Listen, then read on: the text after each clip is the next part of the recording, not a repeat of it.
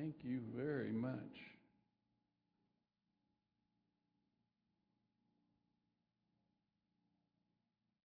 You can flip that down if you want to. I'll lower the screen.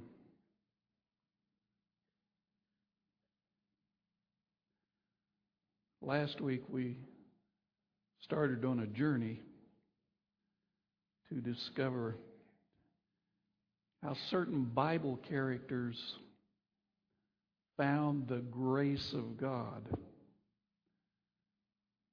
We're interested in how they responded to God, what they learned, and how the experience that they had changed their lives.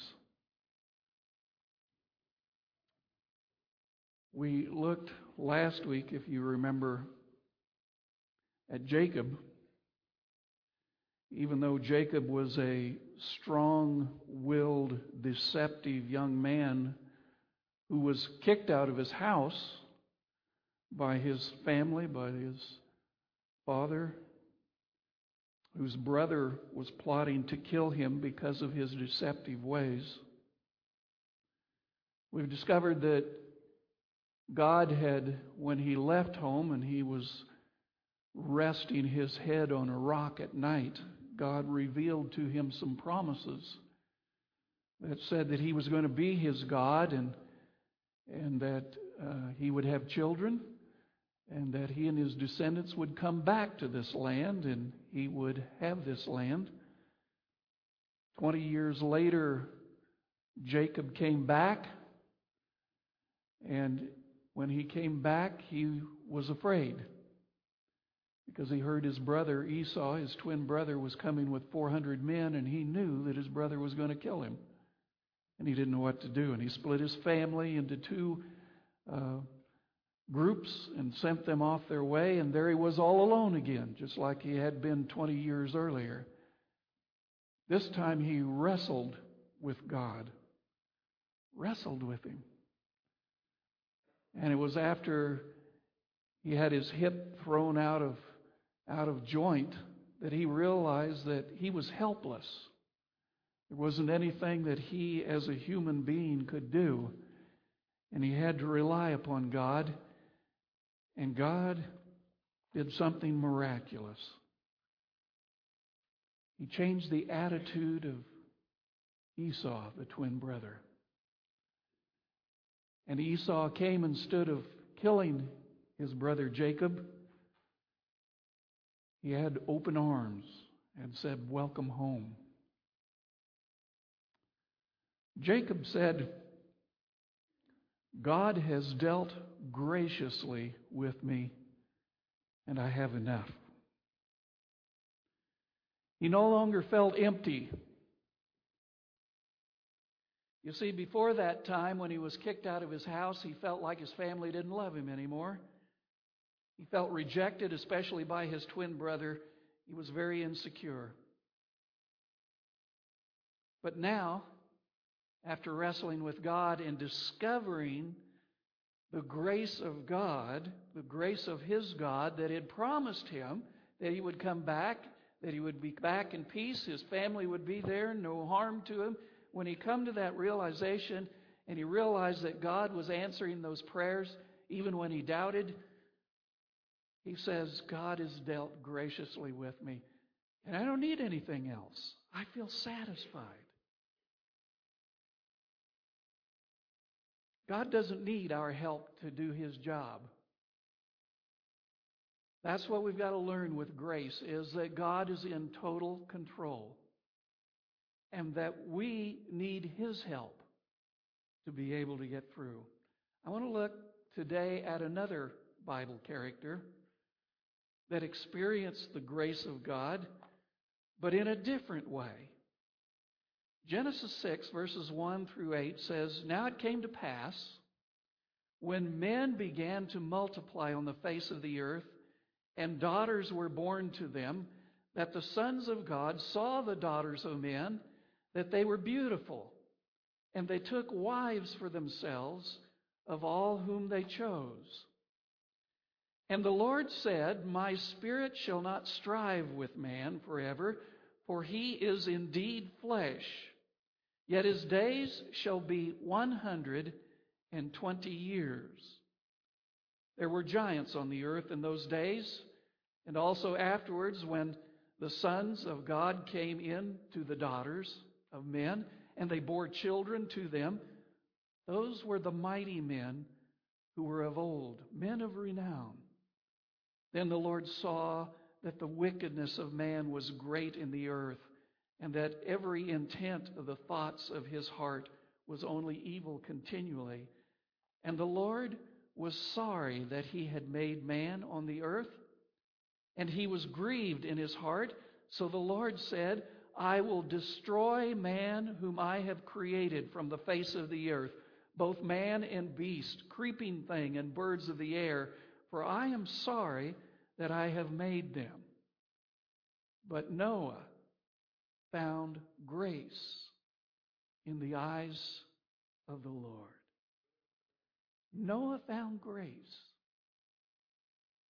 That's what we're trying to discover, is how do these individuals find and discover the grace of God?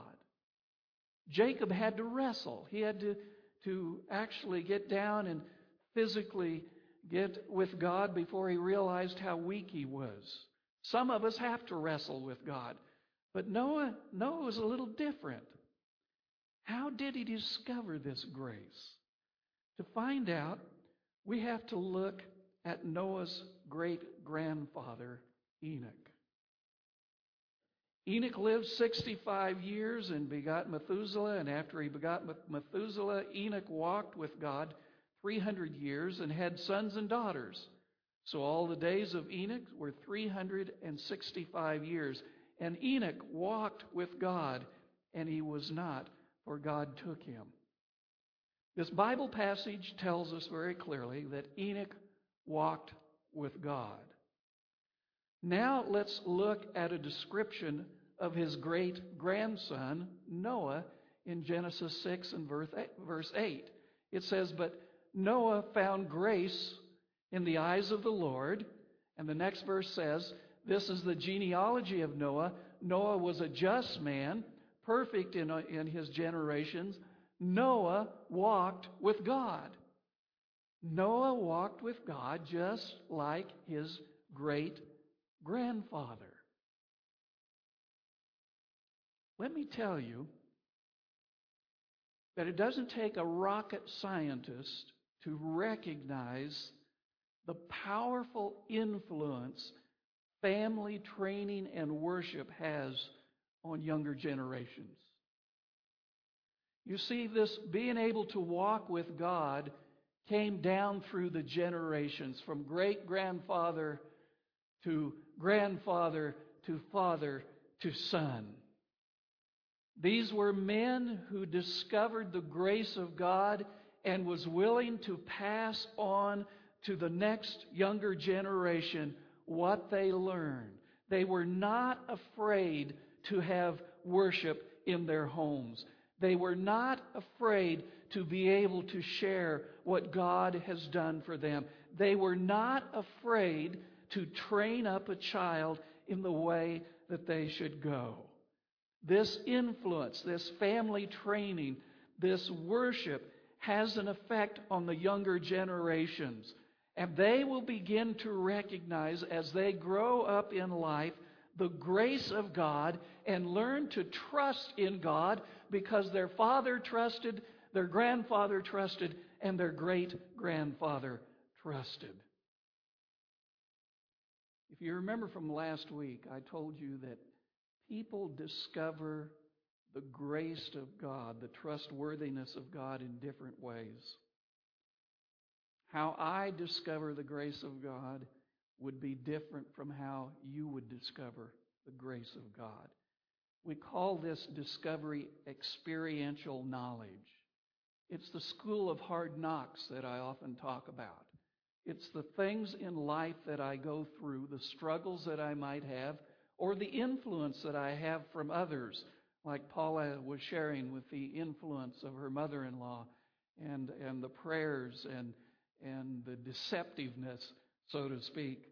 Although she was deceptive because she didn't tell Lonnie that we were having studies and we were going to have the baptisms there. That's another story. But experiential knowledge, experience in life. Jacob had to wrestle with God before he realized that God is in total control of everything. At any point, he could pop your hip out of joint. He can do all kinds of things, change your twin brother's attitude from a person who's out to murder to a loving, kind family member.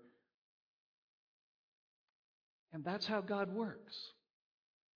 Some of us have to be educated in the school of hard knocks before we're ready to listen and to trust God. But for Noah, it was a little different. He learned to trust and to walk with God by the way he was taught, by seeing God's grace working in his family and being shared openly, starting with his great-grandfather. Let's look at the description from the book Gospel Workers, page 53. I want you to notice something. Enoch came more and more to reflect the divine image. His faith waxed stronger. His love became more ardent. To him, prayer was as the breath of the soul. He lived in the atmosphere of heaven. Now, you got to stop and think. He's living in the atmosphere of heaven. His home was just like being in heaven, but the rest of the world was like hell. The rest of the world was out of control, didn't believe in God.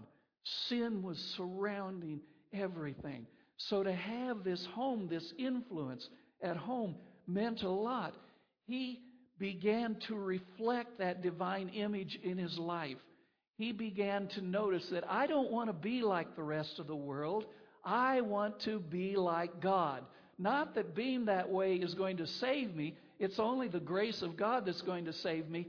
But I just love God so much, I want to be like Him.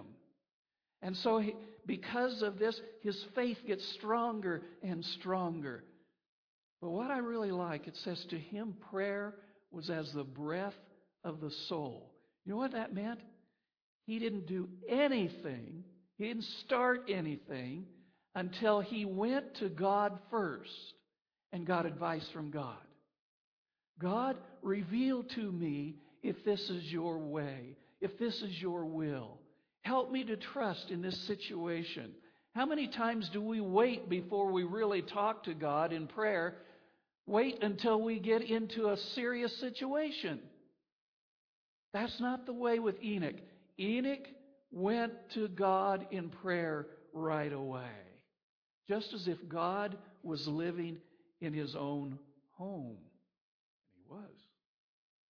This influence then was passed on to his son Methuselah. And Methuselah then passed that information and that way of life, which became his way of life, to his son, and then on down to Noah.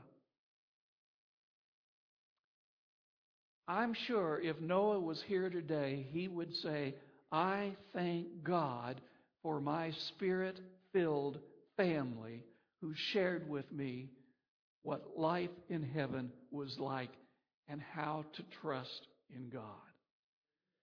Because it was that trust that was going to help Noah walk with God and to find his grace.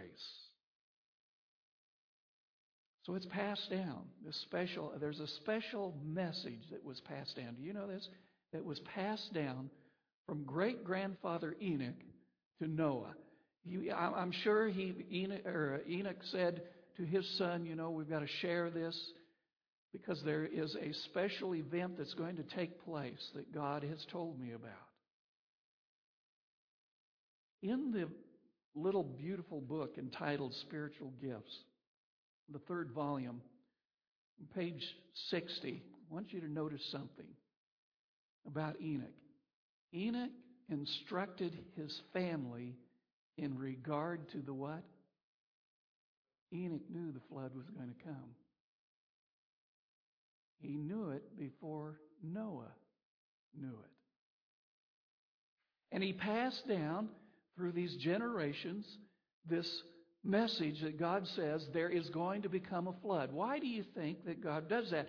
God never does anything without telling first his prophets to reveal to the world. Why? To prepare them. He doesn't want a world to be lost.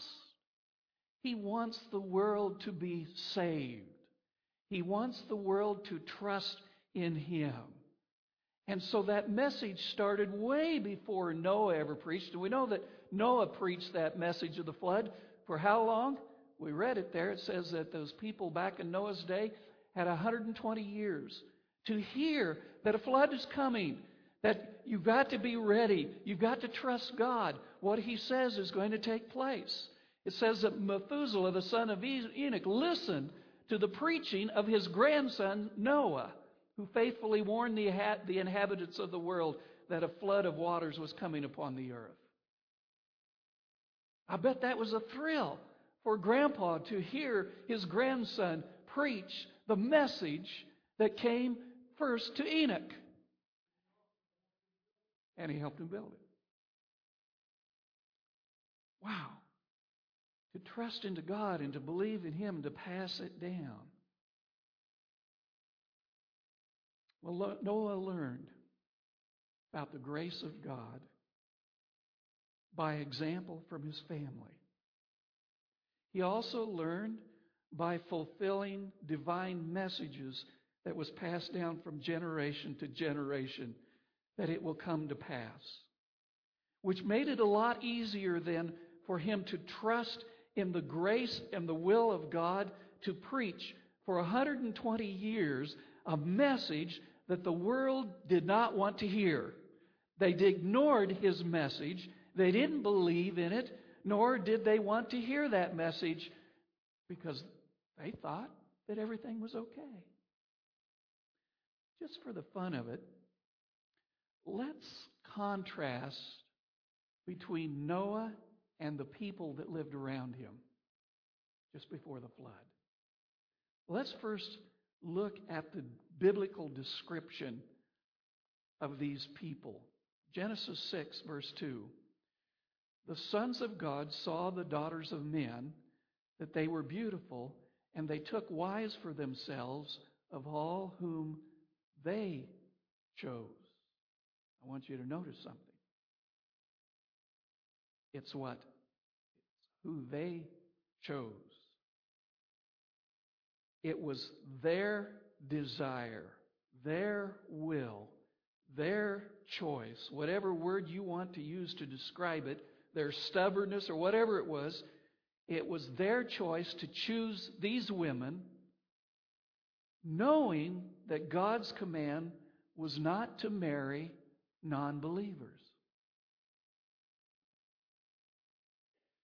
They didn't ask God for advice. Is this the woman that you have ready for me? And what it did was it brought up children. It brought up children. They weren't dummies. It said in the scripture we read it says these became men of renown, that people knew them. They were classified by the rest of the people. These are good men, outstanding citizens. But God says these individuals are so full of sin, I regret that I ever created them. Mainly because they weren't going to God and seeking God's instructions. They're going to do it their way, contrary to what anyone has to say, including God. It's their stubbornness. It's what they chose, not whom God chose. I can give you numerous testimonies from men and women who married outside of the church, who ended up with major marital problems within their lives. Even though they had family members that counseled to them and says, you know, you're making the biggest mistake of your life, they didn't want to hear. They said, this is the woman or this is the man whom I have chosen, and that's who I'm going to marry, only to regret those words later on. Because it creates numerous problems. Just one, where are you going to attend church? The other one, how are you going to raise your children? What are they going to believe? What if you have two really drastic, different spiritual beliefs? I met one man one time who was a Seventh-day Adventist. He married a Buddhist. Those poor kids were so confused they had no idea who to worship. They didn't. I've seen destroyed marriages, one right after the other. I've had people in my office crying, saying, if only I would have listened to the counsel that was given to me. That's why I asked the church board when they were making up a wedding policy on what to do for weddings here. I asked them when I first got here, I says, make sure that you include in the policy that I as a pastor will not marry a believer to a non-believer, because I know the problems it's going to create.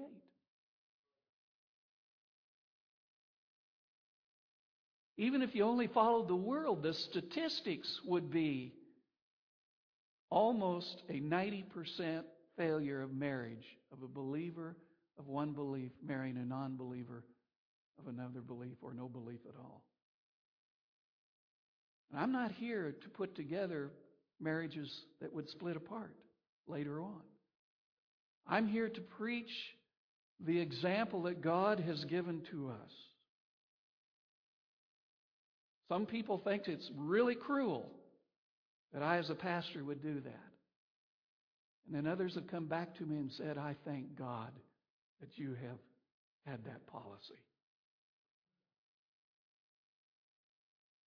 Genesis 6, verse 5, the Lord saw that the wickedness of man was great in the earth, and that every intent of the thoughts of his heart was only evil continually.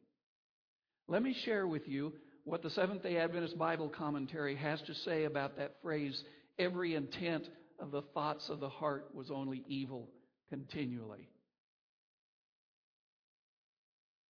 It means they were willingly, and that's the key word, willingly ignorant of God's Word. It's not that God's Word was not available. It's not because they didn't hear it. They were willingly blocking the ears off. I don't want to hear that. I know that's what the Scripture says. But I am going to do what I want to do and not what God says that you should do. Brothers and sisters, I still hear that from our young people today. I know what the Bible says. I was raised in a home. This is what was drilled into me. But I'm going to do what I want to do, willingly ignorant of God's Word. Yeah, leave me alone. It's interesting, 2 Peter 3, verse 5, when it's talking about the people living just before Jesus comes, it says these people, willfully forgot that by the Word of God the heavens were of old. They willingly forgot. It's not that they forgot. I don't want to know it, is what they're saying. And that's what the people were like as they were there. I don't want to hear what God has to say. That's why they ridiculed, for 120 years they ridiculed Noah. I don't want to hear from you that there's a flood coming. I don't want to hear from you that there's a God that loves you. I don't want you to tell me what to do. I'm going to do what I want to do, and that's it.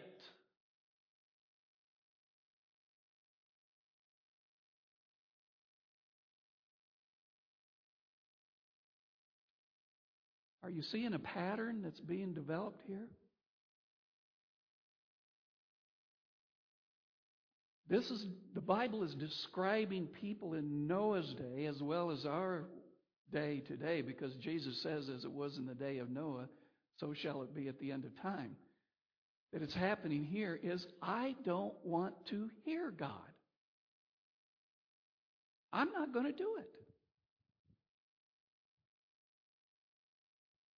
In reality, they're slapping God in the face and saying, your way is not for me. I've decided to do my own thing in my own way and have fun. Your way, to me, is not fun.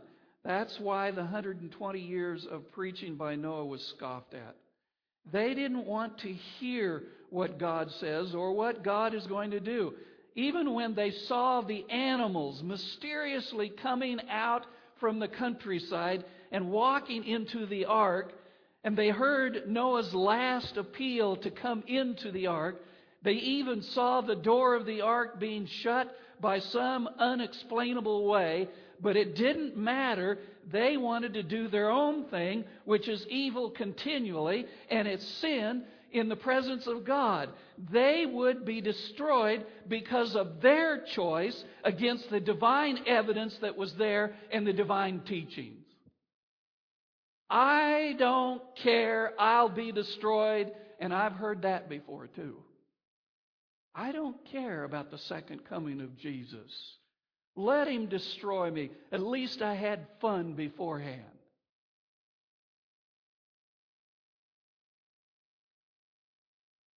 Let's look at Noah's description. We read that he found grace in the sight of the Lord. Genesis 6:9 says Noah was a just man, perfect in his generations. Noah walked with God. When it's talking about being a just man and perfect in his generations, the other people knew by his lifestyle that Noah was different than they. He was just. If you wanted somebody who was going to be honest, go to old man Noah. He'll tell you. They knew that he was a good man, but they didn't want to listen to him.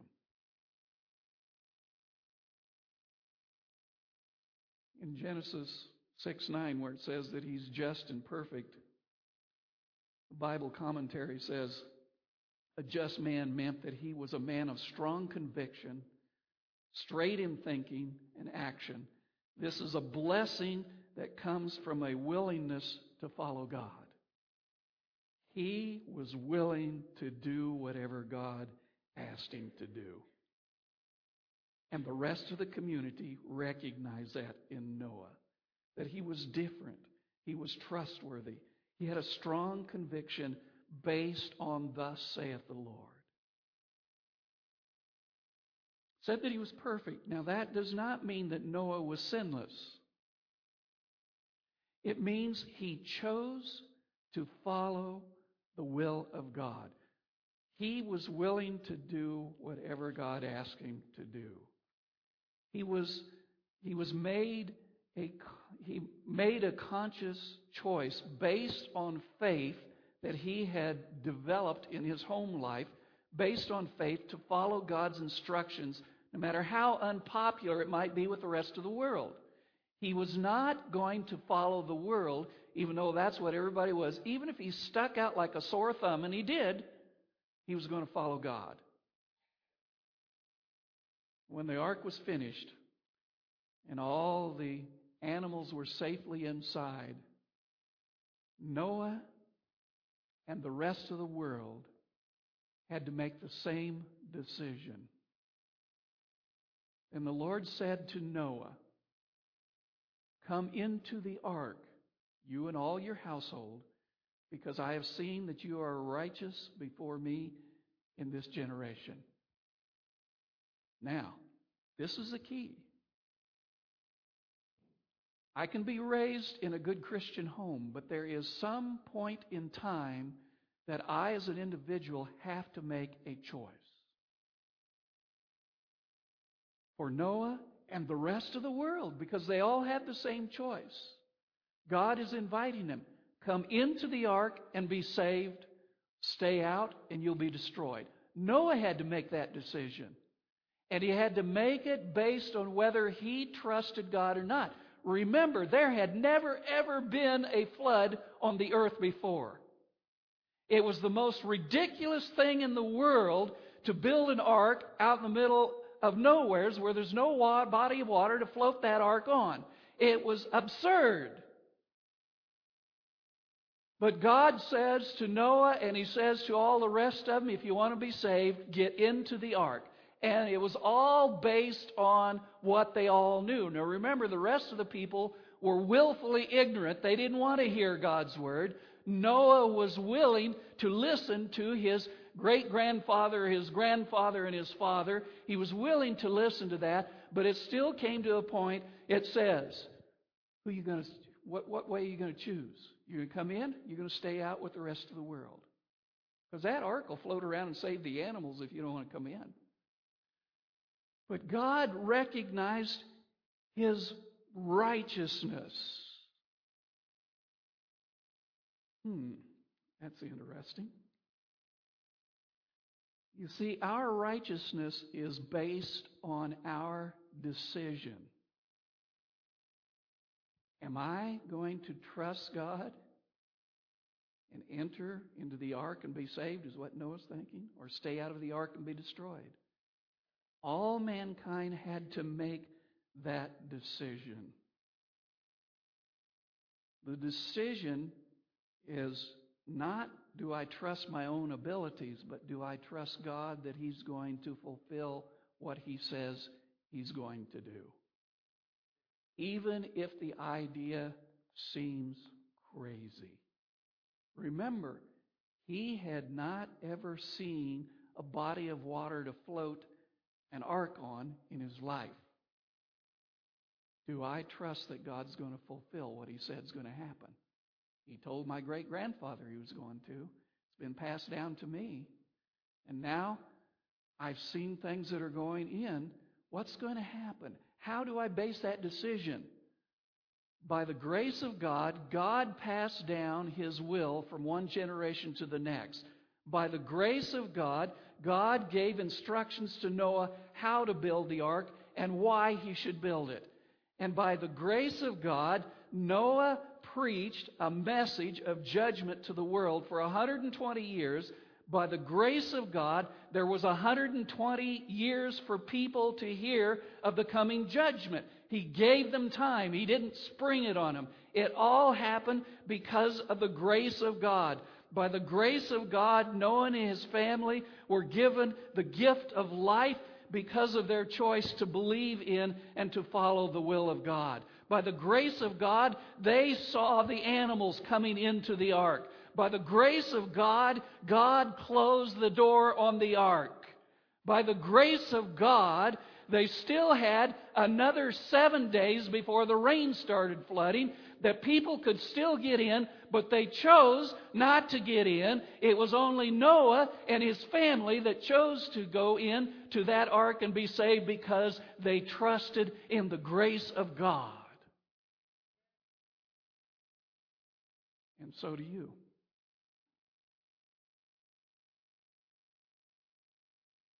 You can't save yourself.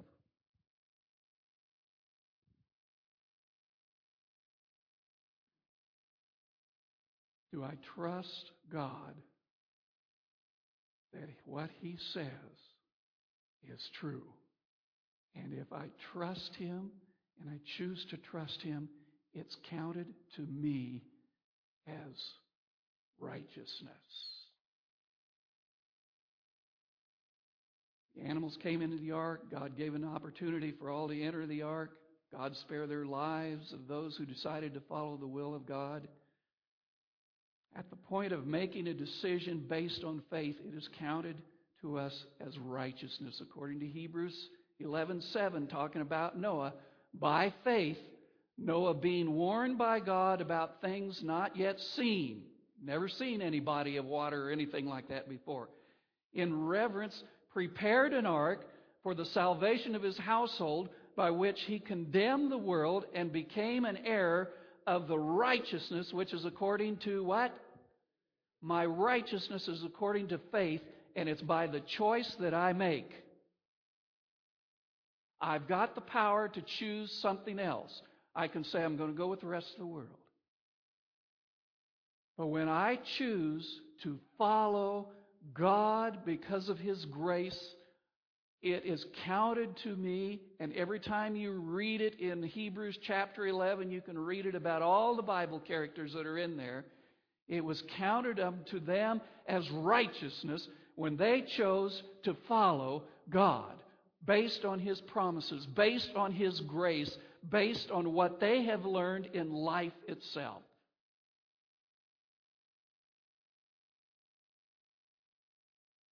Parents, grandparents, don't ever give up on having family worship. Don't ever apologize for having it in your home.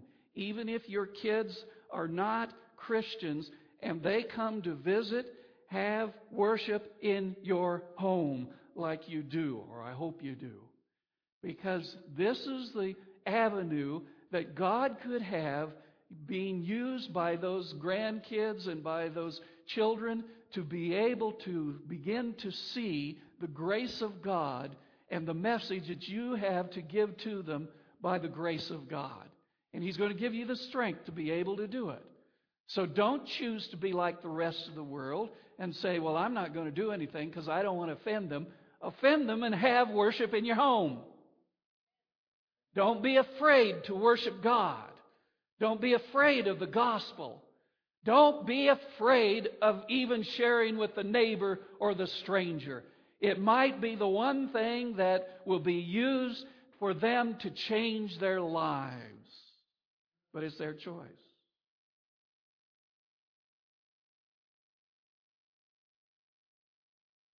Next week, we're going to look at another example of how someone discovered the grace of God and to see how it affected them. But we're going to be coming up to a time period in the next couple of weeks where I'm going to have individuals who are here in this church share how they discovered the grace of God and how it changed their lives. You see, we can go back and look at all these biblical characters, but if it isn't doing something in our own time period, then there's something wrong. And we're going to listen to individuals that you sit down with here in this church, that you sit next to, that you smile at, that you shake their hands. You may not remember their names, but you're there with them, and the powerful God has been working in their lives, will be working in their lives, and they have a message to share with you, and that's what we're going to learn. But in the meantime, I want you to take your hymnal. I want you to turn to hymn number 526. It's because Jesus lives is the reason why I can face tomorrow. Because it is He who's in control of my life. Let's sing together hymn number 526.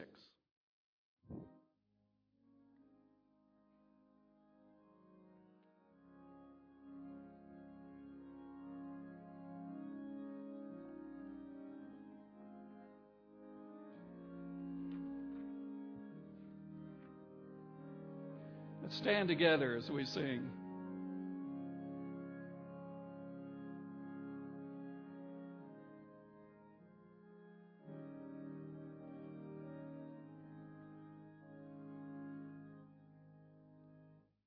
God sent His Son.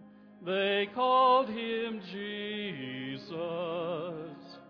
He came to love, heal, and forgive. He lived and died to buy my pardon. An empty grave is there to prove my Savior lives. Because He lives,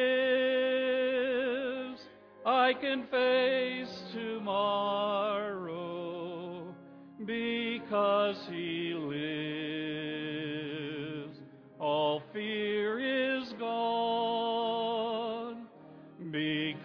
because I know He holds the future, and life is worth the living just because He lives.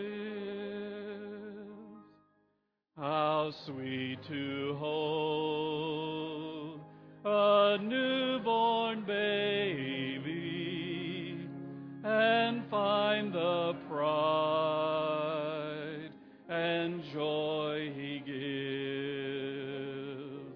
But greater still, the calm assurance this child can face uncertain days because He lives. Because He lives, I can face tomorrow. Because He lives,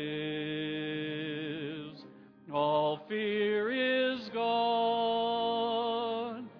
Because I know He holds the future, and life is worth the living just because He lives. Oh, Father, make the grace that surrounds your heavenly throne, that is the part of you, that is the power, may the grace be revealed to us that we're not in control, but that we have to put our sole faith in you through Jesus Christ our Lord.